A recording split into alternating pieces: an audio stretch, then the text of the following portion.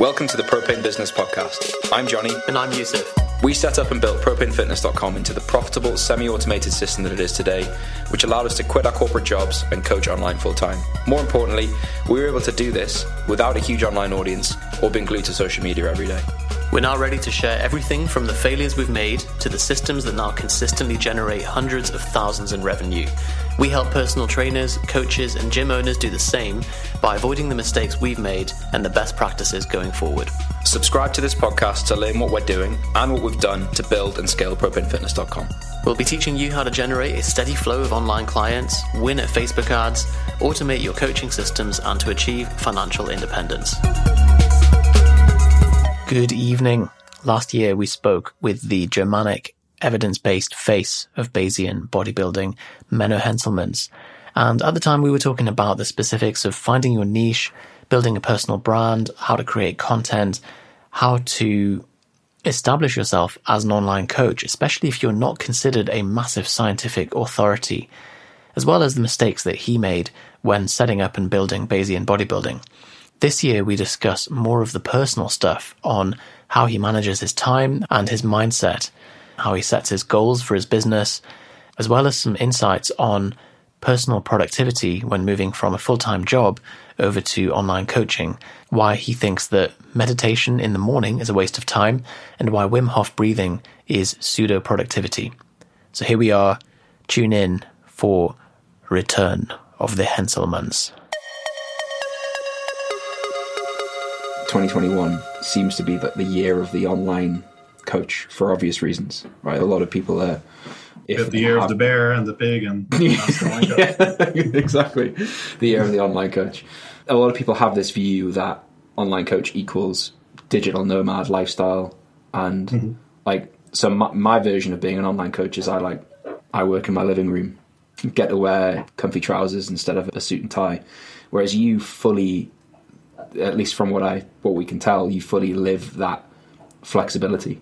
From someone who's maybe used to, up until recently, they work in a gym and that's how they work in the fitness industry. Give us a flavor of what does the life of Menno look like? It seems every time we talk to you, you're in a different place. You're always going somewhere new. So what is it like, or what is it an average week or month in your life look like? This year is very different, but normally, I think my life is quite similar to yours, except I am generally in a more exotic location. And when I go out to do something fun, I want to be close to other things where, instead of going for a Starbucks, you can go to a tropical waterfall or something. So I'm actually not doing too much of the digital nomading, like packing through Asia every day. I'm in a different country, that kind of stuff. But it's more like I make it so that a location where my breaks are more exotic, basically. That's because my fiance also works online. And that's a very big factor, I think, for most people. There's an interesting point you mentioned just before, which was that previously you were traveling around, maybe setting up base somewhere and going to different places. And now, because of the restrictions, you've gone from traveling to being stuck in a certain country or being moved from country to country because of the restrictions.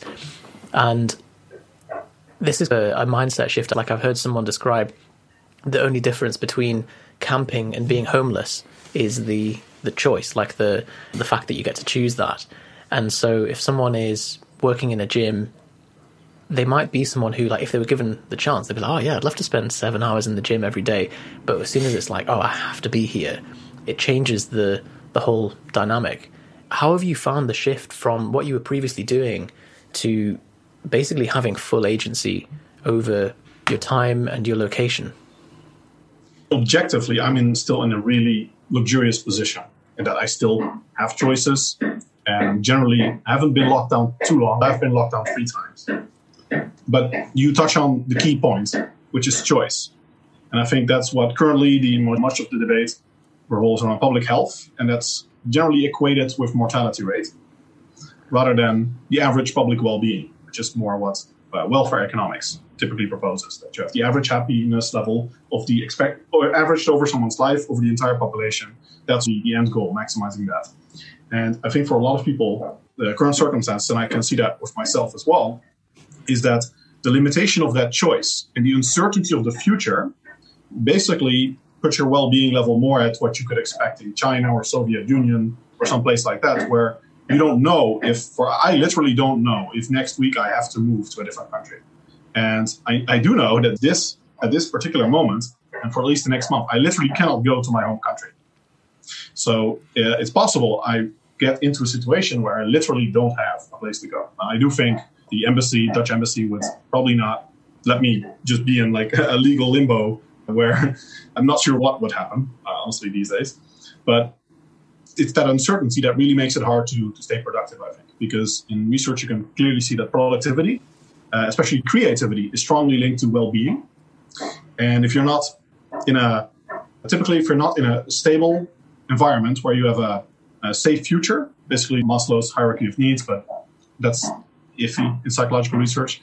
Basically, if you're not certain of your future and you have these bigger things looming over you, it's very hard to be creative. So especially work that demands more than a reactive mindset, like writing a book, is very difficult under these circumstances. And I think that for most people is really the trigger, the uncertainty and the lack of choice. That's a huge one.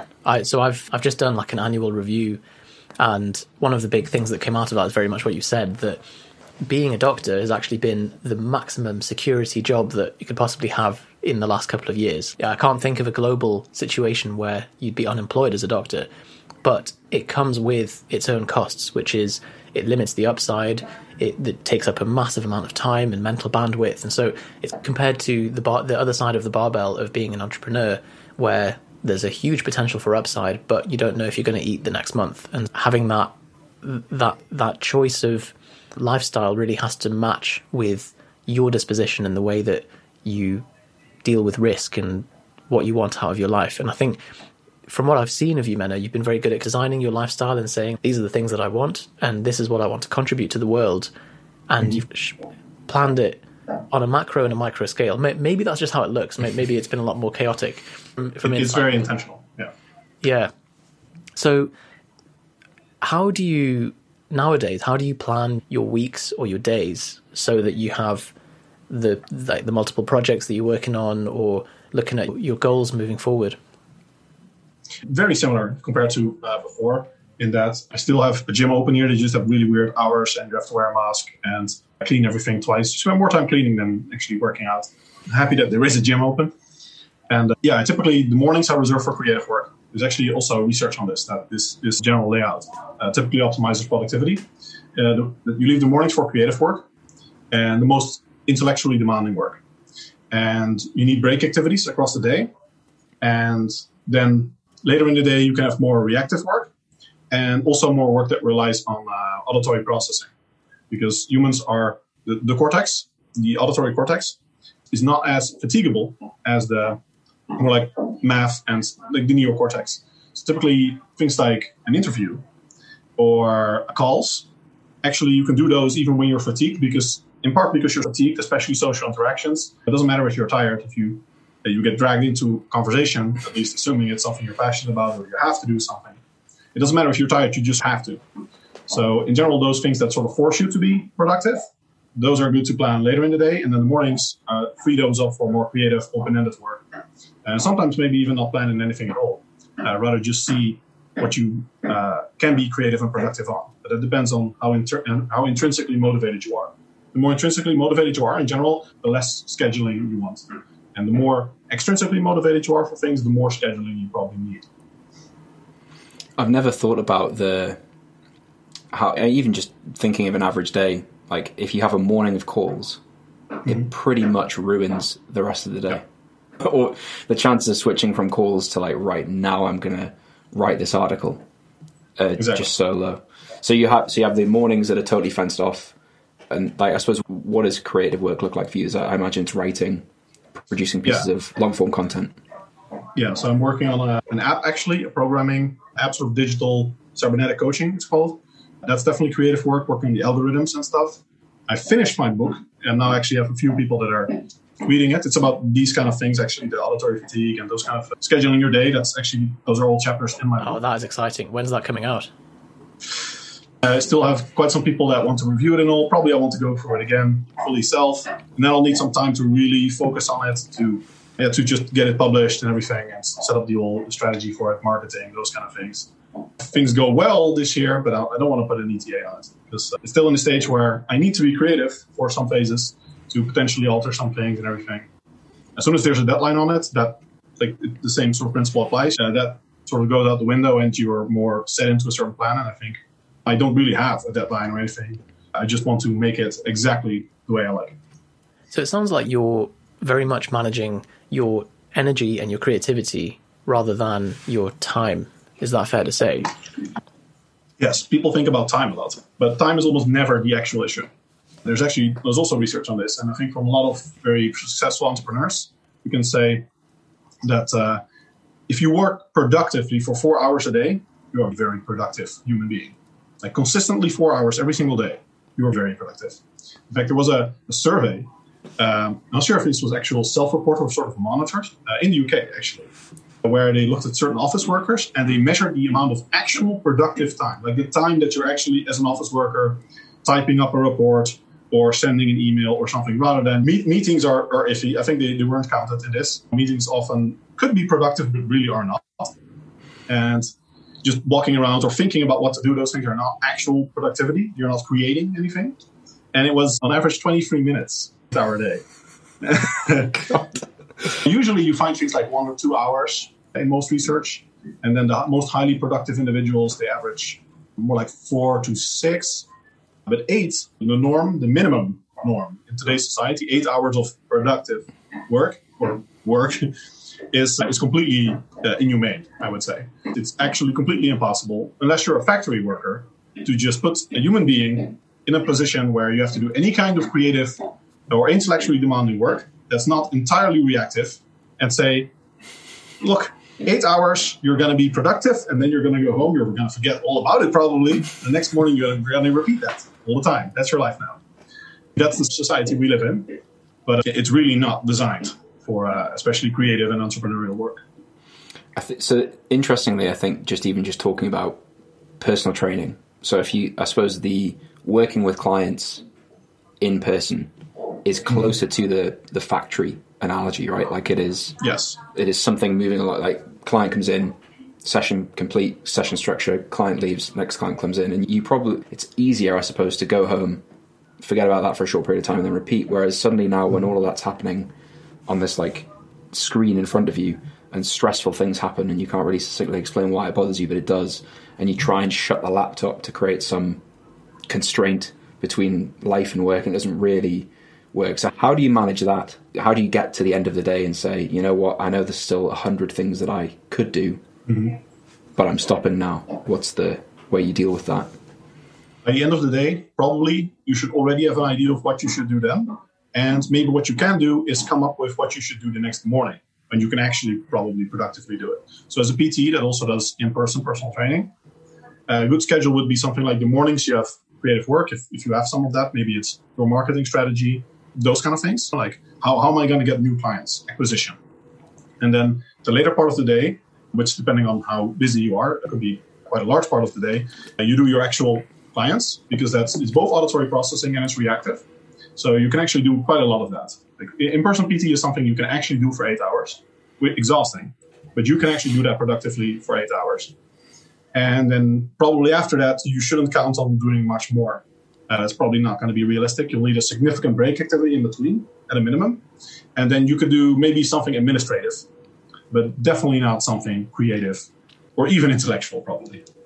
This is where shifting from the mindset of being in a normal job, and we've worked with many people who have maybe worked in an office job, like exactly as you described, 8 or 9 hour days, effectively doing 23 minutes of productive work, and the rest of the time is coffee and faxing stuff and emails, and shifting over to saying, oh, right now I'm self-employed and I'm going to just take the same model that I've been using here and apply it into, so I'm going to wake up and I'm going to open my laptop at 9 and finish it at 5, that actually applying that probably sets you up for failure because of Parkinson's law and the time just filling up the space and the lack of intensity. And I think Cal Newport's equation of work done equals time multiplied by intensity is so true. that if you can say, I only have 4 hours and I'm going to just absolutely bash this out, probably have a better life overall, because then you could literally start by 8, finish by 12, and then you've got the rest of the day completely free. That's the truest form of wealth that I think you could achieve. Definitely, but it's very hard to force that for yourself. So some of the times I'm actually consistently most productive is when I'm working at airports, because I typically only answer client emails. That's the only thing I do then. But yeah, I have a very defined, I cannot do anything else. There are distractions, but nothing actually I would want to do. And I just have, for example, 30 minutes for 1 hour. And I also know that I'm not going to have any time at all, especially for an international flight, to answer these people later. So if I don't answer them now, it detracts from the quality of my service. I typically want to respond to everyone within 20 hours. It's not a hard rule, but 99% of the time I do live by it. So then you can actually use stress to give you a high motivation. I think in general, for activities, you have to strike a balance. It probably depends on how intrinsically versus extrinsically motivated you are to see how much deadlines you want to give yourself. Overall, research does find that giving yourself deadlines makes people more productive, even when they are self-imposed. That's a very important thing to get your head around. Objectively, nothing changes, right? You have a certain activity that needs to be done. There is an actual time it needs to be done, but just saying for yourself, I want it done at this moment in time, completely arbitrary, actually makes it more likely that you're going to do it by that time. But you're balancing that with the not giving yourself a deadline for the book, for example, to maintain the space for creativity and so on. So interestingly, the airport thing, I heard of a guy he's obviously had enough money to do this, but he had to write a manuscript, and he booked himself a return flight to Tokyo just so that he could sit on his laptop, and it was like the same day flight, just because he was like, I get the most work done when I'm on a plane and no one can bother me. And cost him $4,000, but he said it was the best $4,000 that he's ever spent. That's an extreme example for sure. But a lot of entrepreneurs I know do like co-working spaces for this reason, because it takes you to a new environment, fewer distractions. If you don't have anything other to do, you go there, basically like going to the office, and you get work done. But I think those things are best done for more extrinsically motivated and reactive work, because I don't see myself writing a book in an aircraft. You know? Yeah, but I suppose a co-working space, like there's people around you. If you're sat there on Pornhub, like there's a social pressure to be like, actually, I shouldn't be doing this. There was another guy who paid someone to slap him every time he went off task. Have you heard about this? He went on Craigslist and he said, I'm looking, he's like, this is not a fetish. I'm just looking for someone. I'm going to pay you £9 an hour and just to sit next to me when I'm working. And every time I go off task, slap me. And he said he didn't go off task once, didn't get slapped. Yeah, so that can also work. That's the hardcore equivalent of apps that you have these days to prevent you going on Instagram and stuff. We use it like it's something we do ourselves and teach our clients to do. If you have a group of clients and you're trying to make a new program or new bits of content, you just tell them. I've just done it today. Every Friday, a new module or a new piece of content will be released. And then you have a group of people who've paid you who will be upset if you don't fulfill on the thing you promise. And that, I think, more than any, for me personally, like letting down clients is like one of the worst things that you can do as an online fitness business owner. So yeah, I think having a deadline like that takes it out of just you telling yourself it's a deadline and now there's other people checking on you.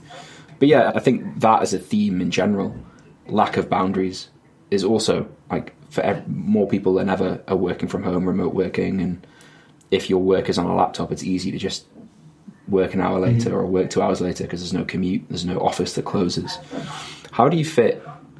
So I suppose stuff we hear all the time is you wake up, you've got all these things to do. I know that I should be productive and I know I should probably take time away to train, but the feeling of, but I need to make more money, I need to get clients in, taking 2 hours to go and do my training session is feels like the wrong thing to do. So how do you fit training into all of that?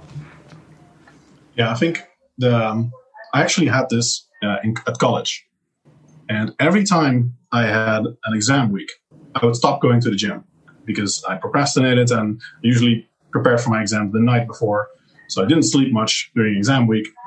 But then in my third year for my bachelor, I got my shit in order. And that's also in part because sometime before that, I told myself, I'm going to the gym. Like, it's not, the decision tree was basically, does it rain? Yes, no, I go to the gym. Do you feel like it? Yes, no, you go to the gym. That was a hard rule. Like, I go. And that was because, as you touched on, Parkinson's law typically states that it's not the actual time. And that's also, the general theme. It's productive time. Actual time is almost nothing ever the issue. I was in a fraternity. I'm still technically in a fraternity. Very different than what you would think of a fraternity, actually. But during the hazing week, I experienced what it was to actually not have time. There were some exams where they give you time to prepare for the exams because it was a cool fraternity, the very uncool, typical fraternity. But they gave you some exam time, not much. But they had like 2-hour windows where they put you in a library and say, we know you have an exam and we're not going to detract from your grade. So here it is, prepare for your exam. And even during nighttime and everything, that was literally the time you would have. So that's a good way to motivate yourself. And then I really learned a lot from it because the idea of not having time, you got a completely new perspective. Things like you literally would not have time to have a meal. It's not like I would down olive oil and nuts while running somewhere else. That level. It's not like I didn't prepare a meal to bring or whatever. No, it's literally not having the time. But I realized that typically what would happen during an exam week is I would spend most of the day like procrastinating and you can go clean your apartment and that kind of stuff. And then the actual time I'm really productively studying would probably start at around 8 p.m. until the next morning. I typically didn't sleep much. If I got it done before, I would sleep. Otherwise, I would not. If the exam was in the morning. And then I said, well, if I typically don't start until 8 anyway, I might as well go work out before that. And basically, I found very quickly that when I had that rule for myself, it changed absolutely nothing in how my exams went or the amount of time I could put in it. Because you can do that workout and you still have the actual time. There are a few cases where people really don't have time, especially if you have a long commute and a long work day, shift work, those kind of things where you literally get into the scenario where it's sleep or working out. Like you still have the time, but you have to choose between sleep and working out. But for most scenarios, really, it's just a matter of forcing yourself to do this and giving yourself the right deadlines and incentives and using stress productively. Because I think stress is generally something that is given a bad connotation. Like it's just cortisol is a bad hormone, but it's actually something that is really helpful in many situations, as long as it's not chronically used. Like a drug, actually. So then, in terms of, there's a lot of research that you're quoting. Obviously, you're a very evidence-based coach as well. How much of your time now is dedicated to acquiring new information, and how much is spent building your business? Depends a lot on the period. Currently, there is basically zero building. Like all my time just goes into the projects I have, finishing those, emailing my clients. It depends on what you consider like growth. So a general frame I have for myself is that you can have consumption and investment days in your life. And a day is an investment day if it brings you closer to your long-term goals. I think most of your days should be investment goals or investment days. For example, if you're an online coach and you answer all your clients, that's not sufficient to make it an investment day. That's just your regular work. It doesn't bring you any closer to having more clients, for example. You get social proof and those kind of things, but not very directly. So if you, for example, optimize your website and then answer your clients, it becomes an investment day. And I think it's good to get into the framework that most of your days should be investment days, but occasionally you can have a consumption day, which does not bring you closer to your goals, maybe put you even slightly further away from your goals, but then you are sure that is something you really indulged in. And you can also apply this concept to diet, where if you are going to have a cheat day or whatever, you better really enjoy it and afterwards look back on it and say that was really worth it. So you're defining a consumption day not as like an information consumption day, but as a like hedonistic, like off day, basically. Okay. And so I suppose, you raise an important distinction there as well, which is when you're working in your business, there's firefighting days and then there's kind of growth days.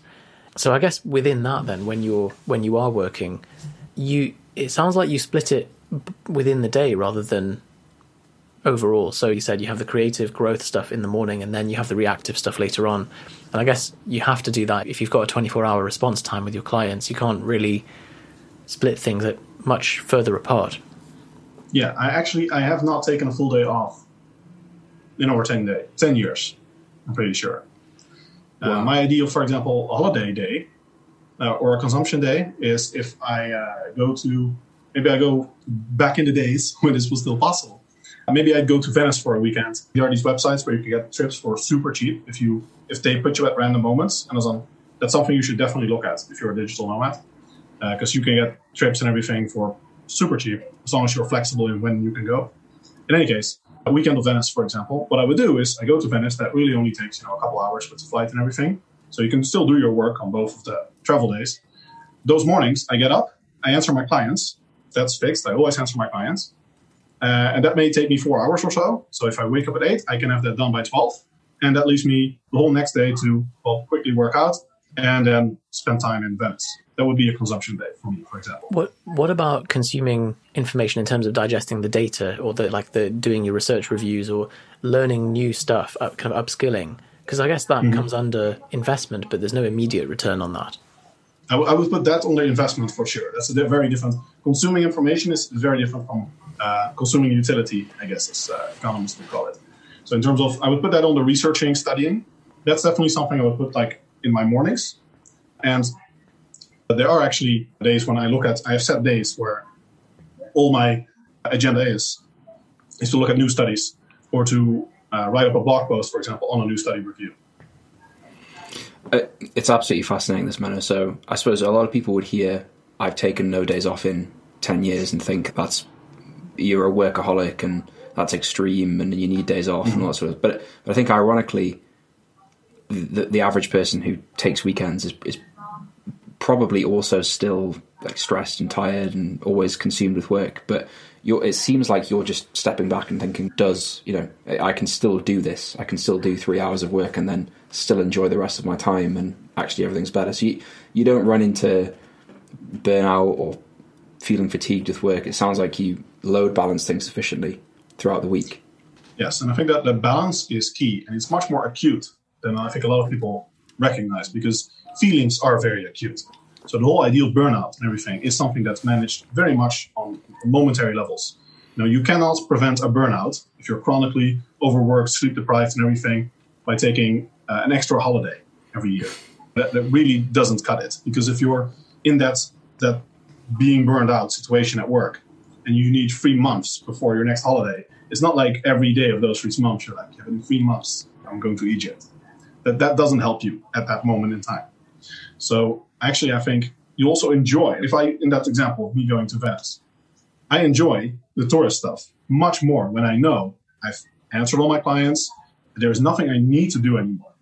I'm done. And that is a very big benefit of not being self-employed, is that you can go home, at least for most jobs. It doesn't make you the best employee, but for most jobs, many people can go home and completely forget about everything. Often they don't, and that often leads to burnout. If you wake up, the first thing is your email from your work, for example. That's something you should not, unless it's really urgent, you're a doctor or something. But I think for most people, they divide their work hard, play hard, way too much across days or across overtime. And in large part, that's because of the limitations of modern society and working in offices and commutes and everything. But as a PT or an online PT, you're not restrained by those things. And you can plan your day however you like. You can sleep at daylight and work at night. You can do whatever you want. I think for most people, for online PTs or entrepreneurs, you want every day to have things that you really enjoy and things that probably you don't enjoy. I think every day because sleep acts like almost a full body reset button in many ways. Like not having utilized that productivity, like that morning productivity, for example, put you back one day. You're not going to catch up on that. Like, no way. You have a limited amount of actually productive time per day, especially for like more creative and intellectual work. If you don't use that day, you're not getting it back. Even if next week you planned to have more done, you have brainstorm sessions or whatever. It simply doesn't work that way. And likewise, if you one day, and I have some of those days, you really feel at the end of the day burned out. Like there was too much. You should use that as a reflection moment, like, okay, this was my threshold. I should not have those kind of days frequently. Ideally, you're always pushing that threshold, but never really crossing over into that level where you feel like this was too much. And if your next day you do absolutely nothing, which is most people's idea of holiday, then you're not making that day feel any better. Because when you're experiencing that being overuse, you don't have any benefit from what's going to happen in the future. So I think you really have to balance things much more. Like the yin and yang occur more on a single day than a week or a month. I think the standard model of taking a day off assumes that working on a business is not an enjoyable thing or something that you would choose to do. This is something that Yusuf and I talk about a lot, that like we will, for like away on holiday with our girlfriends, we'll wake up early to do a few hours of work because we would like to do that. But people hear that and go, oh, that's too extreme. But it's so interesting just hearing you talk about it if you actually think about it, then taking a week of holiday followed by 2 months of pushing yourself to the limit and repeating that, you're never actually improving anything. You're just keeping your head above water the whole time. Yeah, I think also for people that have a job, like you should be working on an exit plan. If you want to become an online PT, for example, you need to also have investment days for your online PT business. Like you need to be working towards that, because just willing it's not going to make it happen. And that's how people end up with a midlife crisis. When the moment they realize, like, I should have done this over the last 30 years, but I haven't, and now I'm stuck. And, that's not how you want to live your life. Would you say that, just as general opinion, do you think that everybody should be working towards working for themselves? Based on that, it's very hard to live the life you've just described if Monday, 9 a.m., you need to be in an office working for somebody else. Yeah, no, definitely not. And you need to have the luxury of being passionate about what you do something, because things change completely between intrinsically and extrinsically motivated things. If you do something that you would do anyway, like you're intrinsically motivated for it, you're just driven to do it from inside, then these things like creativity and everything, they apply. But for more extrinsically motivated work, like you do the work because you get a salary, and there's no way you would otherwise do these things. That's purely intrinsically motivated work. A lot of different rules apply. Like you need to be motivated more by deadlines. You probably have more to gain from being in other places, having set structures, etc. So also for individuals, there are some people I say, I've lived in 51 countries. In many times, I'm in a different country every month. They look at me like, oh my God, that's terrible. There's different individuals. A lot of people are like, oh, that's cool. And then there's people in the middle. They're like, oh, that sounds really great, but I could never do it. So if you're the person that, if I say that, and you're like, oh my God, that's absolutely terrible, then you're probably not the individual that would benefit from this in any way. And just like with being self-employed, some people, they don't have any passion, or like it's generally difficult to find your passion for a lot of people, or even to have hobbies these days. I think that's also something that's being displaced by Netflix and the like. So a lot of people simply are not even in this mind space. But I think anyone that is listening to this interview will be. Yeah, you're right. It sounds like it's to do with risk appetite. And the same way you would advise someone on their investments, you might say, okay, small biotech stocks, great if you if you have a long time horizon, you're okay with blowing out your account, you're ready for a big upside. But you might have someone who is later on in their life, they need to provide for their kids and they can't afford a big blowout, then they might value the security and the predictability at the expense of higher upside. Or if they lack a particular passion for something, or they just want to be able to turn up, switch off their brain, to do their work for 8 hours and then come home and spend time with their kids. So it's got to be different strokes for different folks, but certainly the people that reach out to us and people that listen to this podcast have had some taste of that life, either in a gym or in a separate job, and thought, you know what, I'm not up for this. I have a passion for something else. I want to be able to contribute something that's my own business, and to be able to create my own brand from this. And for anyone listening as well, if you want to hear Menno's thoughts on personal branding and creating content and doing that side of things, then we had a chat with him last year on the podcast as well, which was extremely popular. Yeah, that's a funny, profound story to this. I remember when I was a kid, I used to collect Warhammer. Sure, it's like miniatures, but but cool. And they have these games workshops where you can buy all the miniatures and they play the games there and they paint them and stuff. And I remember I used to think about, when I was thinking about my career and everything as a kid, what do I want to do later? And I had this moment where I thought about, what if you work in a games workshop? Like some of these guys are like 40, some 50 or so. And there was this one side of me that thought like, then you're a total bum. Like if you're 50 and you're still painting miniatures, games workshop. But there also was this other side of me that thought like, so these guys, they go to work. They have absolutely no stress. They get paid, not much, but they get paid enough to sustain themselves by just doing their hobby. Like they sit there all day. They have to help some customers, but they talk about their favorite game. They paint stuff and they play games, literally. That's how they get their money. So if you let go of the whole climbing the ladder perspective and everything and realize that you also don't need that much money, then actually I think for a lot of people that is a pretty good scenario. Like if you have that's to a choose cool between, example. Because those guys are winning at life. If you love Warhammer and that's your thing, and you don't have an inherent need for status or salary or all these kind of things, then yeah, like you smashed it. Yeah, exactly. So that's definitely the different strokes for different people. If you've seen the movie Office Space, it's a similar scenario where it's a great movie. It's a comedy. There's like probably 10 good comedies in the world, if you ask me. That's one of them. And it's literally a must watch. It's pretty old now. I think the 90s, maybe even late 80s. But if you've ever worked in an office, that movie is an absolute must watch. And basically, one of the things that happens, spoiler alert, is that he decides he's sick with the office life and all of the typical office life things happen to him and everything. All of the things that people can emphasize with, which sucks about working in an office. And he realizes that although he made much more money that way, at the end, again, spoiler alert, he starts working in construction with one of his mates, where he always used to think that guy has no life at all. He works in construction. But then he was like, yeah, actually, I like physical exercise. I'm outside all day. It's generally sunny in this region. I don't really need more money. And that's how he finds happiness.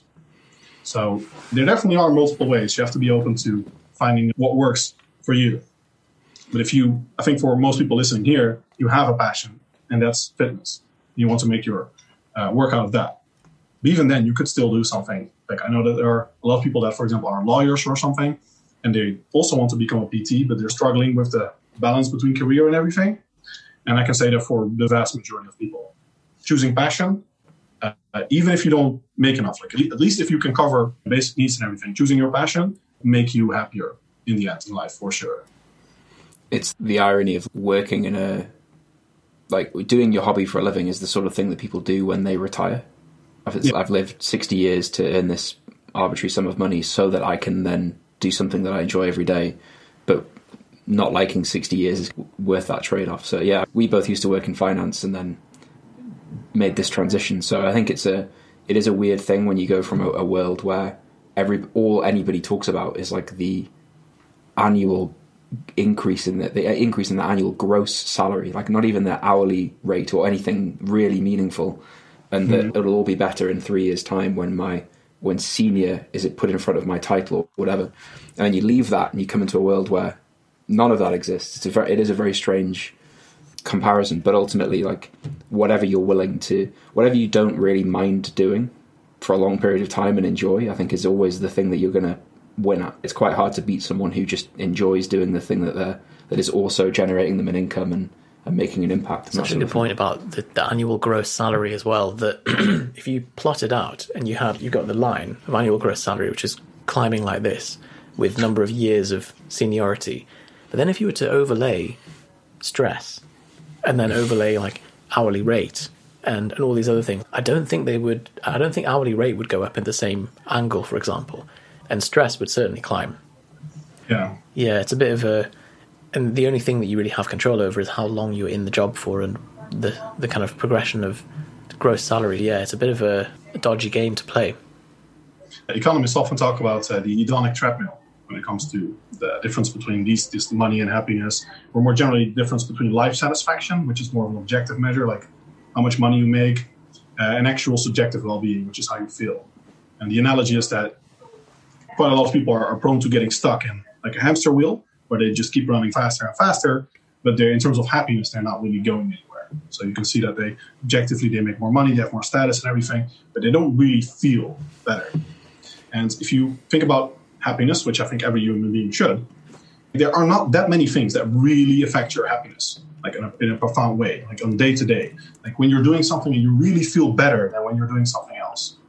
Like often the differences are quite subtle. A lot of the times, I think most people, and which generally shows, people generally feel somewhat neutral or like pleasant, overall happy, but not like baller or terrible. So I think if you really don't like your work and you also don't like your commute, then you are spending so much time of your life in a negative mood state.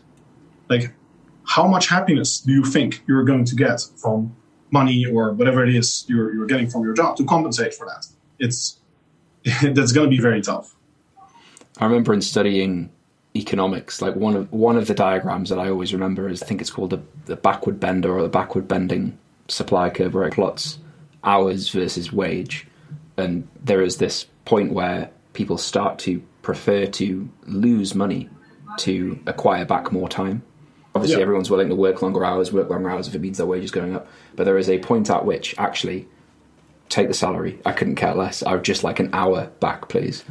And like when you really, I suppose that's the sort of thing where, as you say, on this hedonic treadmill of like, if I just keep doing more activity to earn more money, then somehow, somewhere in the equation, I'll be happier. When actually, like the data suggests not the case. It links back to what you were saying about there are only so many hours in the day, only so many hours in the week where you can produce something meaningful, and the rest of the time is probably better spent going to a waterfall or watching Netflix or whatever. I've certainly felt at that point of the backward bend at 2 a.m. with my finger in someone's bum, just like this. I would pay someone to just take the rest of this night shift and let me go home. It was literal. Yeah, Yusuf's working as a doctor. Man, I should probably clarify. Oh, yeah, that's true. I should out of context. That's a terrible statement. Yeah. We, as Johnny said, we used to work in investment bank and finance, and this hedonic treadmill was another thing that we saw in terms of expenditure. And this is, I think, a really dangerous one, because you'd see junior traders that are 24 years old driving cars that you're thinking there is no way on. Yes, you've got a big salary, but like that, you can't really afford that car. And so gearing up the expenses of the lifestyle to the point where they can't really quit their job because they miss a monthly payment on their mortgage or on their car payment or something, and the whole thing crashes down. And it seems like you live quite light as well. You're quite I suppose you have to as a digital nomad. My bank recently asked me what my non-liquid assets were. And I was like, I have 2 suitcases. Really? So has that just been literally, that's it. By attrition? Has stuff like whittled away, or do you just not acquire stuff? Yeah, if I do acquire it, I have to throw it out, pretty much. Or something else has to go. It's tight competition in my suitcase, for sure. Yeah, not many people have a physical, if I can't put it in that suitcase, I can't buy it constraint. But I suppose it's a problem because I often get quite some gifts and people want to send me stuff to try and everything. And even if it's like a small booklet, maybe I can read it in the airplane, but there is no way, like I can literally bring it in my hands and read it on the airplane. But there is no way I can actually bring it. Yeah. Linking back to what we were talking about before with how important mornings are in your average day, I think a common thing that seems to go alongside with especially online entrepreneurs is this: you've got to wake up and have a 2-hour morning routine where you meditate and journal and cold shower and read and all that sort of stuff. Do you do any of that? Like, you seem like you have a very sort of calm, rational state of mind. Is that because you've spent all day doing Wim Hof breathing, or is it just do you not do any of that and have this state of mind regardless? Yeah, no, I think that's pseudo productivity, all of that stuff. Maybe it works for some people, but I think like the essence of productivity, this is like what the Soviets and Marxists and everything, we're watching their works, is to really understand what productivity actually means. It's creating something. Like, this is just what I talked about as an office worker, like the actual productive time. Is that you're writing a report or you're creating an email or something, but you are creating something, you're putting something extra on this planet. And the vast majority of jobs these days are not like truly hardcore labor productive. There are very few people still left in our societies that really do work. Like farming, that's real work. Construction work, that's really work. That's creating something. And most of what we're doing and everything is like about ideas and facilitating actual productive work. And then there's the truly only accessory work like tax administration. But what was your question? I was going to yes, the pseudo productivity. Yeah. So if you're meditating or if you're doing a contrast shower to be productive later or whatever, how productive is that? Like you're not creating anything, you're not doing anything. And especially in the morning, think if you wake up, you have to meditate to work. Like you meditate because it clears your mental cache. That's basically an analogy of what meditation does. In the morning, you should not have a full mental cache. But there's absolutely no reason ever to meditate in the morning. If you have to meditate in the morning, you have a serious stress management problem. Like if you wake up and you feel like I need to meditate, something's really messed up. So meditation should be something you do maybe during lunch and maybe later in the day. If you do it in the morning, that's like completely defeating the purpose, at least to me in terms of productivity of what that's supposed to achieve. And some people need something of a wind-up routine. I shower. But other than that, pretty much I think you should just get to work. And in fact, I think one of the most important things of being really productive is that before you start any day, you should know what it is that you're going to start the next day. Because your morning hours, on average, this applies to people that have a good sleep schedule, because otherwise this will mess all of this up. But the morning hours are, cognitively speaking, should be your most productive hours. And morning maybe 3 p.m. if you wake up really late, but after waking up. And you should utilize that. So you don't want to spend any of that time either on figuring out what am I going to do, because that's how you procrastinate and you're not doing something productive. Because at any point in time you can figure out, okay, this is important, I have to do this. For example, when you come home late at night after your physical PT clients, you can figure out like I have to pay my taxes, I have to fill in this report, and maybe it's complicated. It's actually intellectually demanding because filing your taxes is actually intellectually demanding these days. Even the tax lawyers themselves often don't know. If you do that in the morning, you can at night think of, I have to do this next morning. And then in the morning, all you need to know is file the tax report. That's your life mission for maybe until noon or something. I think everyone's had that experience where you wake up, you open your laptop, you don't really have a clear goal for what you need to do. You just know you need to do some work. And then 4 hours later, you're like, I've just been like whack-a-mole, but not actually made headway with anything. So I think there's some really good insights there with productivity. But what about in terms of mindset and emotional management and stuff? Do you pay much attention to that, or do you find that you're naturally quite equanimous? I don't. But I think a lot of people will benefit from that to at least some extent. I think meditation is legit, like in terms of clearing your mental cache, for example. And maybe I would benefit from it. But I'm the type of person that's like generally very intrinsically reluctant to those kind of things. And I think, for example, there's no way in hell anyone could hypnotize me. But if you're different in that regard, then maybe you will benefit from meditation. And if you're less emotionally stable, then you may also benefit from it. So I think there are some things that can actually work. And I think it also is good in general to have break activities and some moments in life where you just introspect and just think about how things are going. And maybe you call it meditation or brainstorming, or maybe it's just a free hour in the day. Or maybe it just happens at certain times organically. But there should be some of those moments. There is something about the way that your mind works, Menno. And I don't know whether this is partly constitutional factors of the way that you think, plus the kind of your statistical background and what you described there, that it's probably part of the reason why you've become popular in this space, because you've got quite an iconoclastic view towards looking at the data through bad science. You look at things from first principles and you look at a existing assumption in the data and you say, okay, what do we really know about this? Not let's just take the kind of existing folklore. Do you have a method to that? Is there a way that you have learned to focus in and say, how can I go from zero upwards? Do you get what I'm saying here? There are certainly genetic factors to that. Like I'm low in agreeableness and high in openness in terms of big 5 personality traits, for example. But I think these things are, at least most things in life are generally 50% cultural, 50% genetic, or like nature nurture. So I think you can have a big difference. And it also starts with doing it and surrounding yourself with those kind of people. Like if you're surrounded by a lot of people that if you eat pizza for breakfast and they're like, oh my God, that's insane. You live in a very close-minded mind space. You also will not get much, feedback in those kind of things from those kind of people. So I think the people you surround yourself with and the kind of things you do really help, because once you've started doing that and you realize that, okay, I can actually eat something hot for breakfast, which in the UK you probably think of the other way around. But in the Netherlands, it's like that's for a lot of people in society, that's eating something hot for breakfast is like. So when you surpass that mental hurdle, a whole new world opens itself for you.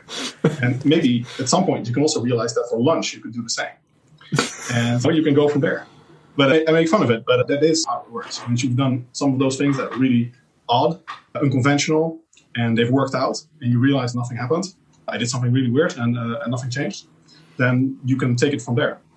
That's actually quite a profound lesson. So eat something hot for breakfast, but basically take the opposite view or invert what the existing status quo is and just see if it works, and then calibrate from there.